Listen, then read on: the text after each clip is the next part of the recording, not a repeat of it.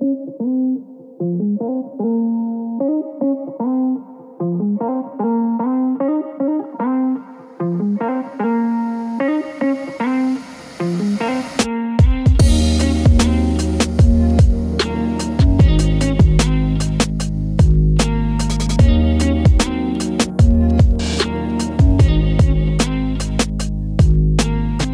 to Faith and Fable, a pastoral podcast that discusses common and often controversial topics from a biblical perspective.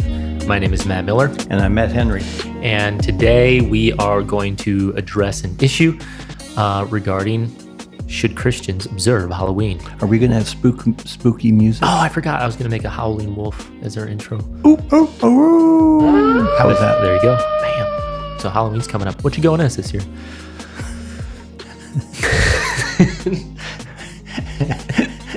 Wasn't ready for that one, huh? I was not even remotely. You know, the one moment you said that, I was, my mind immediately went to a picture I saw on somewhere. It doesn't matter, but it was like this guy has already won the award for best Halloween costume. And it was a Christian who posted it, and it was of a 7 to 10-year-old boy dressed up as Elton John, reclining on a piano, all decked out. Oh, sure. Yeah. And then, but his real legs are, walking.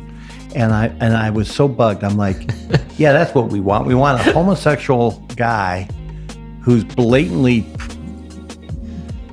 traipsing around with this, and that's what you want to be. I just got angry. Yeah, but he gets to wear sequins, so. Sequins? I know. Anyway, so I was just admiring my granddaughters. My description of my number 2 granddaughter, Catherine, I said, wow, you're sparkly today. And she says, thanks, Papa. And she gets all excited. And I'm like, wow, that's a lot of sequins going on there. Anyhow, That's what should be on a girl.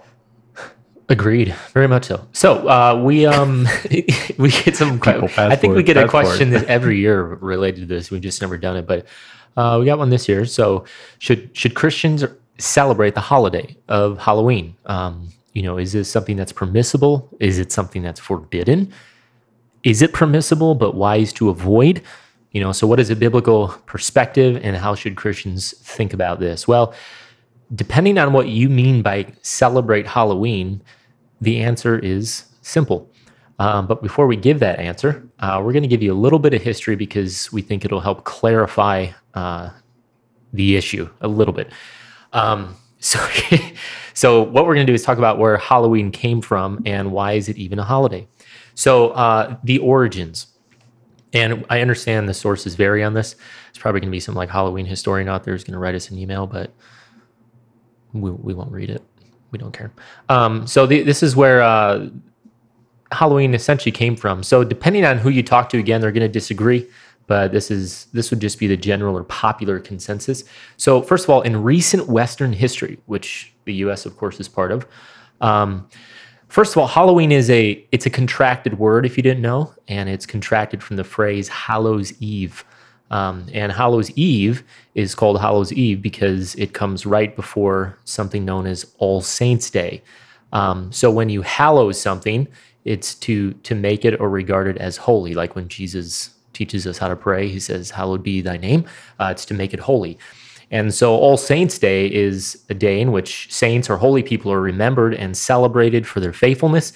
And often this includes great people of faith in church history and especially martyrs. And so Halloween, or Hallows Eve, if you will, is simply the day before this religious observance of remembering faithful saints. Furthermore, Halloween, if you didn't know, kicks off a 3-day celebration that runs from October 31st to November 2nd, something known as All Hallowtide, and that's all one word. And this includes Hallows Eve, All Saints' Day, and then the third one, something known as All Souls' Day. And so All Souls' Day is a Catholic day in which the faithful departed are commemorated. Commemorated. Yeah, I believe the way you spelled that was commemorated. Well, that was Google Drive. Oh, okay, not the typist. I mean, look at that. There's not even a red squiggly under that one. I know that's what amazes me. It's like, come on. Again, they understand this is my drive. They've given up.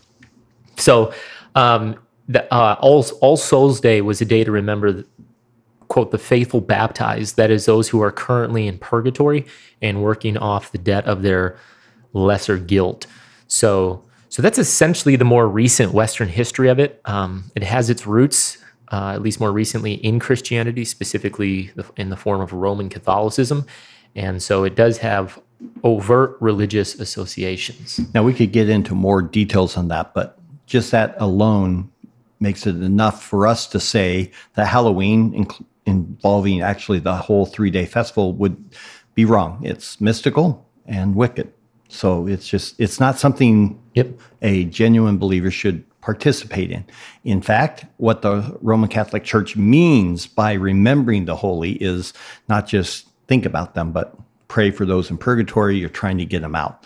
And so Catholic doctrine says it this way: the prayers of the faithful on earth will help cleanse these souls in order to fit them for the vision of God in heaven. And the day is dedicated to prayer and remembrance. So this is a special day where you're working especially hard to try to get your Aunt Edna out of purgatory. Yeah. So we would reject it because it's simply something that's unbiblical and actually overtly wicked. I think people need to start saying that more often than they do about some of these doctrines of Catholicism. Purgatory is heretical. The idea of praying for a dead person to become purified is heretical. All of it diminishes the atoning work of Jesus Christ, and specifically because it's a system that's really based on merits that are earned by saints within the Catholic tradition and system. And so, simply put, it's all wicked. It's sinful if that's what you're doing when you're trying to celebrate Halloween. Yeah, even though it claims to have roots in what's called Christianity. Yeah. So there's some variations on this more recent version or development of Halloween. In other cultures, Halloween's associated with something called the Day of the Dead. This is something, for the most part, most prominent in Mexico, and specifically in the central and southern regions of Mexico. And it's now, in fact, regarded as a public holiday. I can't remember. I think it was since 2008. It's a major celebration in which family and friends gather to pray for those who have died, and this prayer helps these dead loved ones on their spiritual journey. It's actually a type of syncretism because it has a lot of Roman Catholic overtones to it, but it's also based upon paganism, which Roman Catholic Church is infamous for throughout the world, where they just kind of blend African tribal religion or your South American, Central American religions, all of that kind of stuff. They all have Santeria. I don't know if you ever heard of that. Have you? Oh, it's a version of voodoo, and voodoo is actually juju, which comes from West Africa, and it got corrupted and called voodoo in Haiti, and then it comes across into the South America Latin cultures, and it became Santeria. But it's got this New Orleans. Oh yeah, but it's this Roman Catholic-y animistic weird stuff, and that's what's going on with this thing's called, the Day of the Dead. Day of the Dead, yeah. So in Mexican culture, death is simply viewed as a natural part of the human cycle. And so praying for the dead is helping them in this next part of their cycle. And so the day is not viewed as a time of sadness or mourning per se, but rather as a day of celebration in which these, again, dead loved ones actually awaken from the dead and celebrate with them. Which is creepy. Yeah, a little bit. So this was a practice historically that took place at the beginning of the summer. But when the Spanish had colonized in the 16th century, the celebration gradually became associated with October 31st through November 2nd to coincide with that All Hallowtide, those 3 days we talked about with the Roman Catholic tradition. Yeah, so that's that syncretism. And so obviously, again, we would say it's a wicked practice as well. It dabbles in the occult, very strong on the mysticism. It's evil. No true Christian can partake in such activity. But again, this is something popular in Mexico in many ways, as we've already said, interwoven with Roman Catholicism practice in Mexico. Now, some deeper origins. When you trace the holiday back even further, it seems to have its ultimate roots in something known as the Festival of Samhain, which is spelled Samhain, but I believe it's Celtic, and It is, none yeah, of those letters hardly mean what you and I think, because we think it's Samhain, Yeah. but Yep. it's Samhain. Well, but then when you look at Sean, Sean, you're like, really, Sean? Then Okay. you Yeah. begin to realize that this is just that's how they roll there in Ireland. But it was something among the Celts of ancient Britain and Ireland. So this took place on November 1st, which also started their new year and winter. And so during the Samhain festival, it was believed that the souls of those who had died and returned to visit their homes. And so here's what one article says. As a result, people set bonfires on hilltops for relighting their hearth fires for the winter and to frighten away evil spirits. And they sometimes wore masks and other disguises to avoid being recognized by the ghosts thought to be present. It was in those ways that beings such as witches, hobgoblins, fairies, and demons came to be associated with the day. The period was also thought to be favorable for divination on matters such as marriage, health, and death. And so obviously, this is where the tradition of masks and costumes start to come from. They weren't so much meant to scare as much as they were meant to hide and disguise themselves from being harassed by those who had died. So if someone had beef with you and they died, Kind of like COVID. get that mask on. Get that mask on. Then go rob the And- dollar store. and you'll trick it. Yeah. God, we're gonna never mind. Okay. What's also interesting is that I make no apologies. yeah, I know. So what's also interesting is here's another quote at this festival of Samhain. Samhain. I know. The world of the gods was believed to be made visible to humankind, and the gods played many tricks on their mortal worshippers. It was a time fraught with danger, charged with fear, and full of supernatural episodes. Sacrifices and propitiations of every kind were thought to be vital, for without them, the Celts believed they could not prevail over the perils of the season or counteract the activities of the deities. So, likely, this is where the whole tradition of playing tricks or pranks, trick or treat, it came from. They were simply mimicking what the gods did to mortal men, or so they thought. So that's just a very obviously basic history. What's interesting though is we were just talking about our what's your ethnicity? Italian. Oh, okay. So you're just full of Roman Catholicism there. Yeah. I'm English and German. My wife's Irish, and it's got a strong Judeo-Christian history. But prior to that, it was just as much as what goes on in Latin America or in Africa with their African tribal religions. It was a animistic, mystical, frightening place where they're afraid all kinds of different spirits and gods, and they're trying to placate them. And only when the gospel comes in does any of that begin to resolve itself, which is kind of cool. Yeah. That's a good point. So again, none of these practices are things that true Christians, we would say, should be involved with, that they should spend their time celebrating or even remembering. It deals with the occult, with divination, mysticism.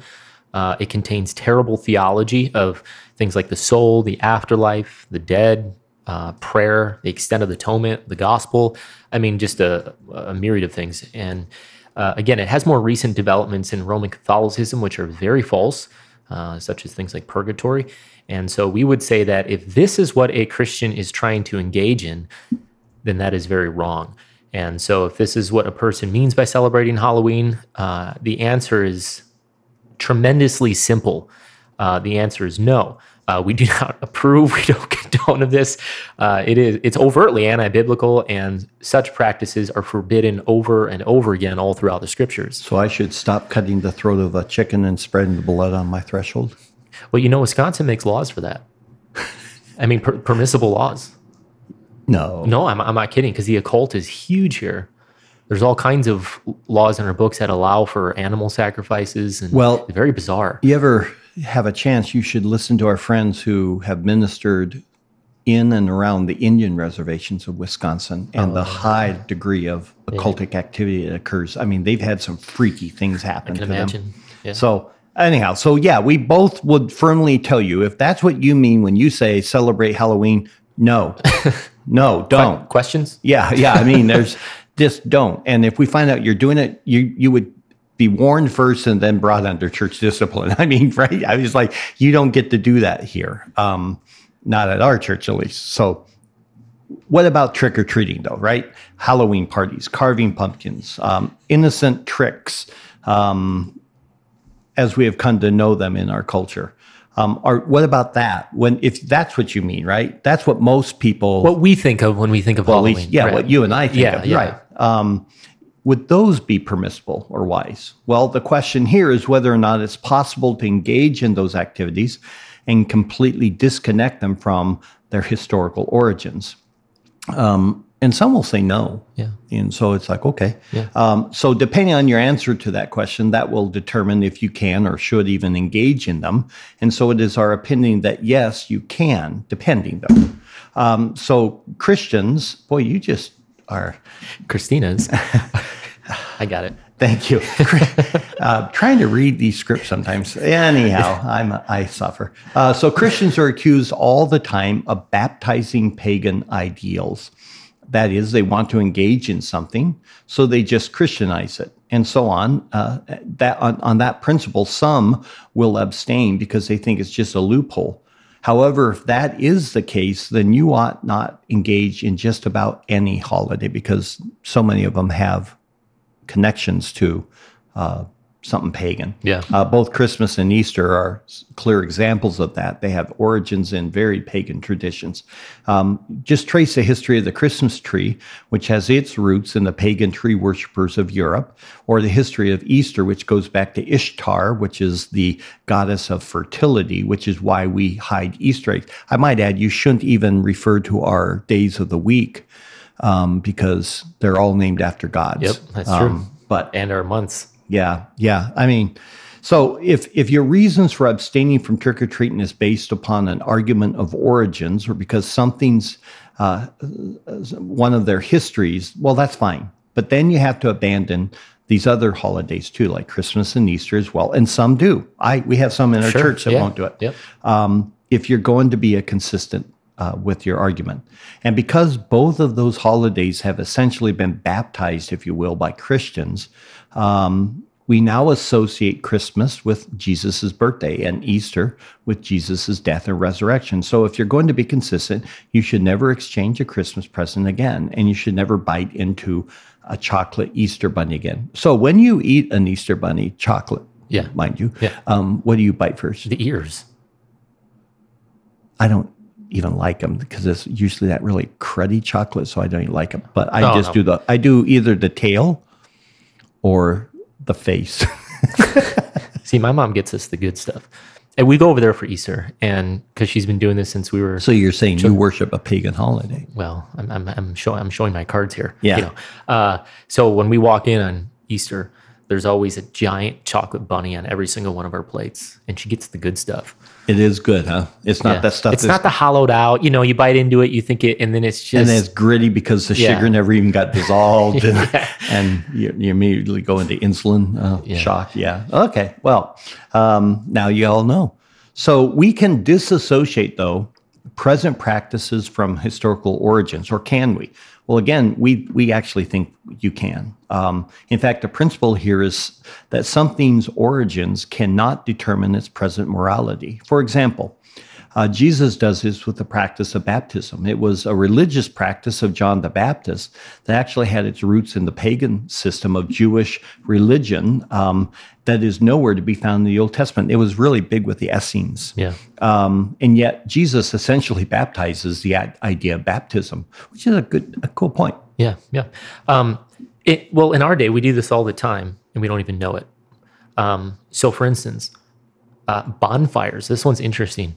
Bonfires have their origins in bone fires.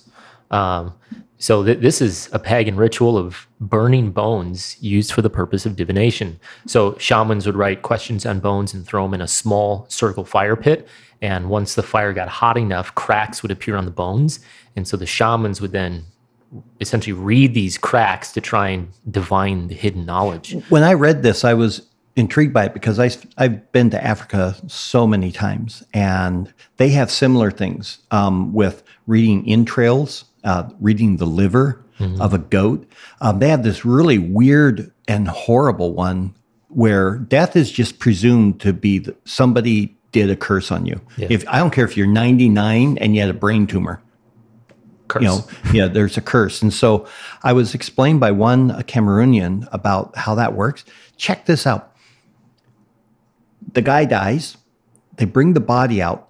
Both families, the whole family, we're talking aunts, uncles, cousins, almost half the village shows up into the courtyard of both sides, the husband and the wife, because what they have to find out is who's at fault. And so then they get this witch doctor, and he cuts open the chest and exposes the heart. And depending on which way the heart flops, he then announces that it's that side of the family that somebody has done some sort of curse. I'm like, how to maintain familial unity? It's like, it is your fault. And everyone's like, we had nothing. But I mean, that's what they're doing. Yeah, that's crazy. It's the same stuff that in Europe, back in the old days, these guys would do. Yep, same stuff. So go ahead. Yeah, so we would ask, should we stop doing circle bonfires in our backyards? Well, we don't think so. We're not burning bones. We're not trying to be diviners. And so, again, past ethical practices of bonfires does not determine its present meaning and morality for us when we want to do a marshmallow. Another one is bobbing for apples. This has another tradition in pagan origins. This is a fall event, so we know it's fun. I find it absolutely disgusting. I like it. Even though every person care. has okay. Hence, I refuse to wear a mask. Yeah, Better immune system through bobbing of apples. I'd throw Naomi in there in a second, but so it's a fall tradition, but it has its roots again in the Celts. It was a form of divination stemming from the pagan goddess Pomona, which is the goddess of plenty. And so during one of the annual festivals, the young unmarried people would go bobbing for apples, and the first one to get an apple essentially was thought to be the first one to marry. So again, this is divination, plain and simple. And it was real. It's not like, where you're chuckling, ha ha ha. Yeah, or like the bride. Exactly. Yeah, when they throw the thing back, and everyone knows it's a joke. This was serious divining. Well, no Christian is going to go to a fall festival today and think that they're trying to divine who will be the first to marry. They just understand that their child is trying to get an apple. And doing it in a fun way. Yeah. Right. So again, something's ethical history does not determine its current day morality. I hope we've repeated that enough that they're getting it. This would be true for what we understand Halloween to be today in our culture. No doubt there are many who still try to practice Halloween in its pagan sense. But if we are if we're talking about dressing up a kid as a strawberry, I remember making with my son-in-law a big honking button out of insulation, that pink insulation. And then we painted it and tied it on their baby. And she was cute as a button. It was kind of cool, though. Sure. Or strawberry, as you said. Trick-or-treating, or you're carving a pumpkin, we don't find that to be problematic at all. We're not defending against harassing evil spirits when we do this. We're not trying to mimic impish, tyrannical gods. We're not trying to ward off revenging ghosts. No, it should be avenging ghosts from our house when we stack jack-o'-lanterns on our front porch. Rather, it's simply a public and very neutral holiday. It's what it means to biblical Christians is not what it meant to the Celts or the Catholics. Simply put, it's just a way to get free candy. Absolutely. Yeah. I will not deny my grandchildren that opportunity.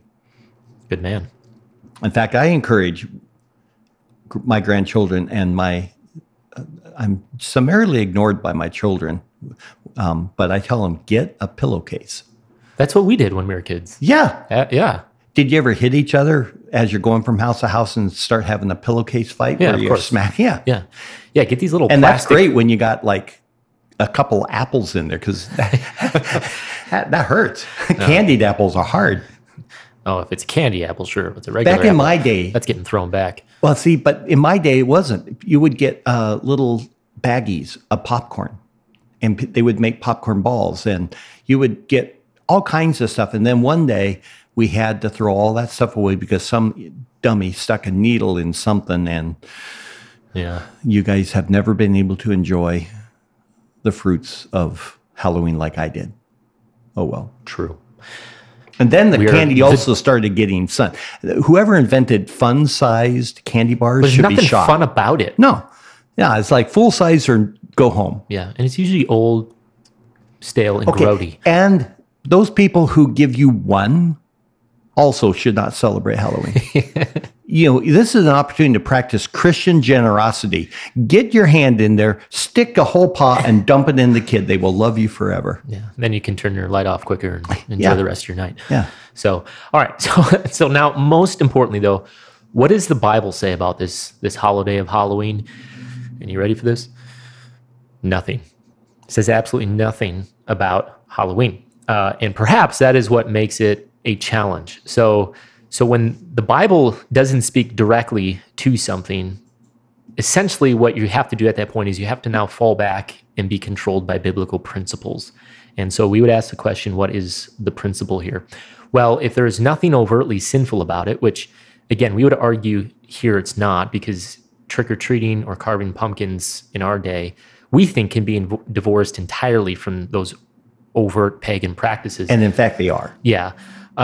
So we would say if there's nothing overtly sinful about them, then it comes down to an issue of the conscience. And this is ultimately where it has to land. In fact, this is where almost all gray areas in the Christian faith come down to. So what we're going to do is just give you a couple of passages, and you likely know them well, but you want to read this first one? The Romans 14 passage. One person has faith that he may eat all things, but he who is weak eats vegetables only. The one who eats is not to regard with contempt the one who does not eat. The one who does not eat is not to judge the one who eats, for God has accepted him. Who are you to judge the servant of another? To his own master he stands or falls, and he will stand, for the Lord is able to make him stand. That's a great statement, by the way. This is Romans 14, if I didn't mention that. One person regards one day above another, another regards every day alike. Each person must be fully convinced in his own mind. He who observes the day observes it for the Lord, and he who eats does so for the Lord. For he gives thanks to God, and he who eats not for the Lord, he does not eat and gives thanks to God. For not one of us lives for himself, and not one of us dies for himself. For if we live for the Lord. If we die for the Lord. Therefore, whether we live or die, we are the Lord's. He goes on, starting in verse 14. I know and am convinced in the Lord Jesus that nothing, that's a key word there, nothing is unclean in itself. But to him who thinks anything to be unclean, to him it is unclean. For if because of food your brother is hurt and you're no longer walking according to love, do not destroy with your food him for whom Christ died. Therefore, do not let what is for you a good thing to be spoken of as evil. For the kingdom of God is not eating and drinking, but righteousness and peace and joy in the Holy Spirit. For he who in this way serves Christ is acceptable to God and approved by men. So then we pursue the things which make for peace and the building up of one another. Do not tear down the work of God for the sake of food. All things indeed are clean, but they're evil for the man who eats and gives offense. Well, I think Max McLean's got some competition there. Yeah. Wouldn't it be awesome if you could read like him? Yeah, it would be. Hey, is this where you got your cocaine sermon from? No, out of 1 Timothy. Okay. But this is a key one because a lot of people don't know what Romans the book of Romans is about. It's actually not about salvation, justification, union in Christ, or any of those. It's actually the relationship of the Jew and the Gentiles together. It's a huge problem, and he's addressing that. That's actually the underlying issue that he wrote the letter. And it's because the Gentiles took over the church when the Romans kicked out all the Jews. Then the Jews came back, and they came back to a very different church. Mm-hmm. It would be kind of like in our culture, a white church with a few African Americans in there, and then all the whites got kicked out for 2-3 years. We came back. It would be a very different worship style and everything else, and they were struggling with that. But imagine now they come to a meal and there's ham. Yeah. And they're like, oh, we don't eat ham. And how dare you? And that whole thing. And then you got the Gentiles who are coming out of this pagan worship, and they're seeing things that are being offered. And they're like, I can't eat that because they're coming out of that pagan world. So if you understand the context, you realize it's not an issue of food. It's an issue of worship and unity and showing a love for one another and a preference for one another. But it's a great passage. Yeah, absolutely. Well, and so here Paul is dealing, of course, as you said, with issues of food, vegetables, days, and wine. And they're neutral things. These are all neutral things, and that's his point. But he also says that some cannot partake, perhaps due to conscience, and yet others have no issue with these things at all. And because they understand their freedom in Christ, and they understand these are simply neutral aspects of God's creation. But the underlying principle is that all things must be done in faith. And so to our point, if Halloween is not something that you can partake in with a clean conscience, then for you, it is sin. But for someone else who understands that there's nothing inherently evil in, again, dressing up as a ladybug and collecting candy, well, they're free to partake. Truly, and there is nothing in Scripture that forbids such a practice, and especially if it can be done with thanksgiving. Let me throw one more thing in there, because he also talks about some eat anything, and others will only eat vegetables. But he points out that the one who's limiting what they eat for conscience sake, it's because they're weaker in their faith. Yes, you're not more godly, and I think this is one of the other errors that I see all the time with these holiday challenges is they look at the people who in good conscience are enjoying these things as gifts from God, and that they can have fun and look at all the loot you got and everything else. And they're looking down their nose at times at them because they think we're more godly, when in fact, no, the fact that you are restricting yourself from that is fine because your conscience says you can't. But it's actually because your faith is still weak. And so this is something, Lord willing, as time goes, and both the Jew and the Gentile, in our case, whatever I don't know how to call them, but the people who think something's right or wrong, that as they both grow in their theology, the weak in faith should stop being weak in faith. So It's not a good sign that you are now 88 and you're still glaring at people who have their child dress up in a ladybug, and you're muttering about how you're giving into paganism, blah, blah, blah. It's a sign that you're stale in your growth, if you will. Yep. Yeah. That you stopped wanting to learn and study and grow. Yeah. It's just, I've come to my conclusion. This is my conviction and my conscience, and I'll just remain here and move on. And it also gets into the whole idea of even being just weak in your conscience of the person who's a legalist is not weak in their conscience. They're a legalist. So it's one thing when your conscience is really tender because you came out of you were a high shaman, right? And you were cracking bones and you were cutting open dead bodies to see which way a heart flopped. And you're like, boy, this really bothers me.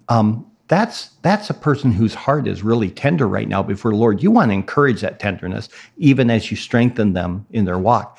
Versus a guy who is just an angry old guy or lady who's just constantly, clucking their tongue and shaking their head and lecturing everybody. That's not one who's weak in conscience. That's one who is a legalist, and that's separate too. It's a good distinction, yeah. Well, I've had to deal with it, and I had to work that out because I had this fight early on as a pastor, and I'm like, whoa, yeah. Yeah. Another passage would be Colossians 1, 13 through 16. And then 20 through 23, he says, when you are dead in your transgressions and sins and the uncircumcision of your flesh, He made you alive together with him, having forgiven us our transgressions, having canceled out the certificate of debt consisting of decrees against us, which was hostile to us, and he has taken it out of the way, having nailed it to the cross. When he had disarmed the rulers and the authorities, he made a public display of them, having triumphed over them through him. Therefore, no one is to act as your judge in regard to food or drink or in respect to a festival or a new moon or a Sabbath.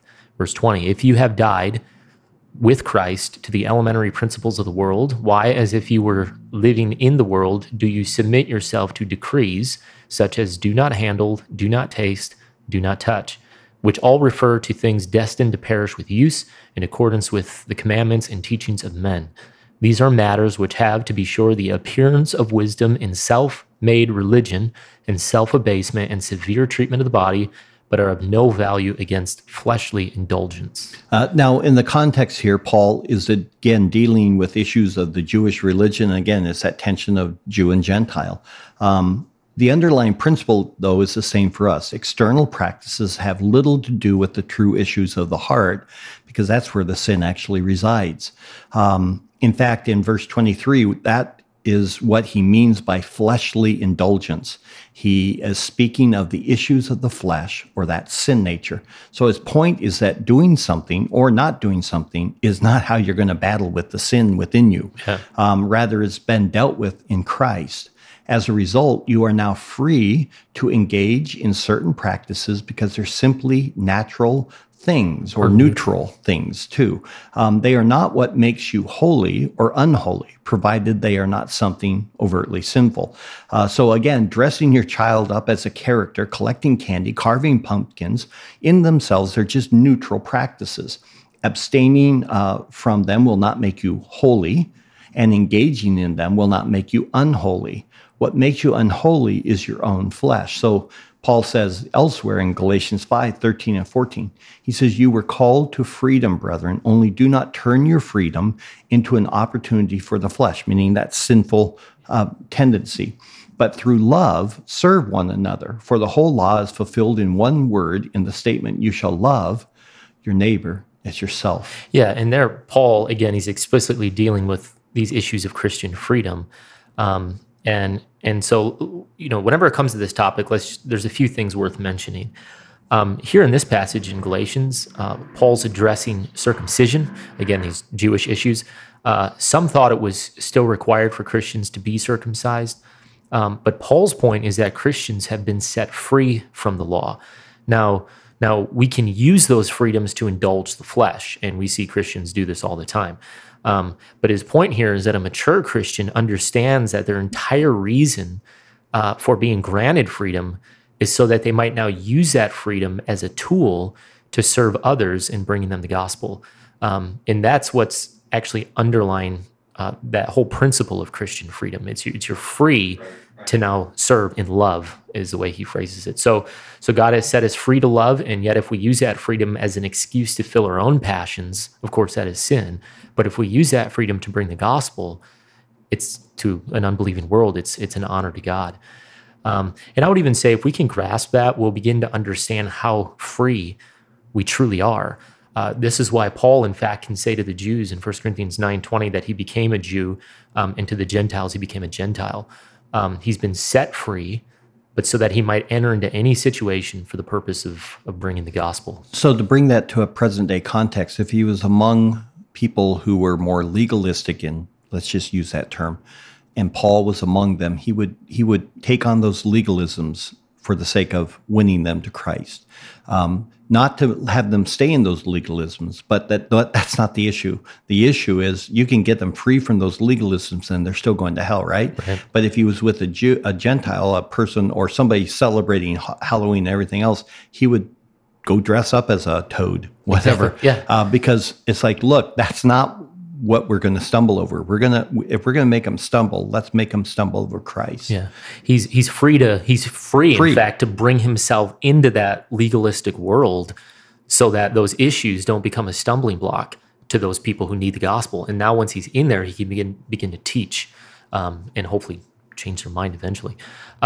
So again, when it comes to Halloween, one of the applications of this principle is that since Halloween is no longer a day in which, those overt practices of divination or mysticism or the occult are happening in our culture. In our culture, yes.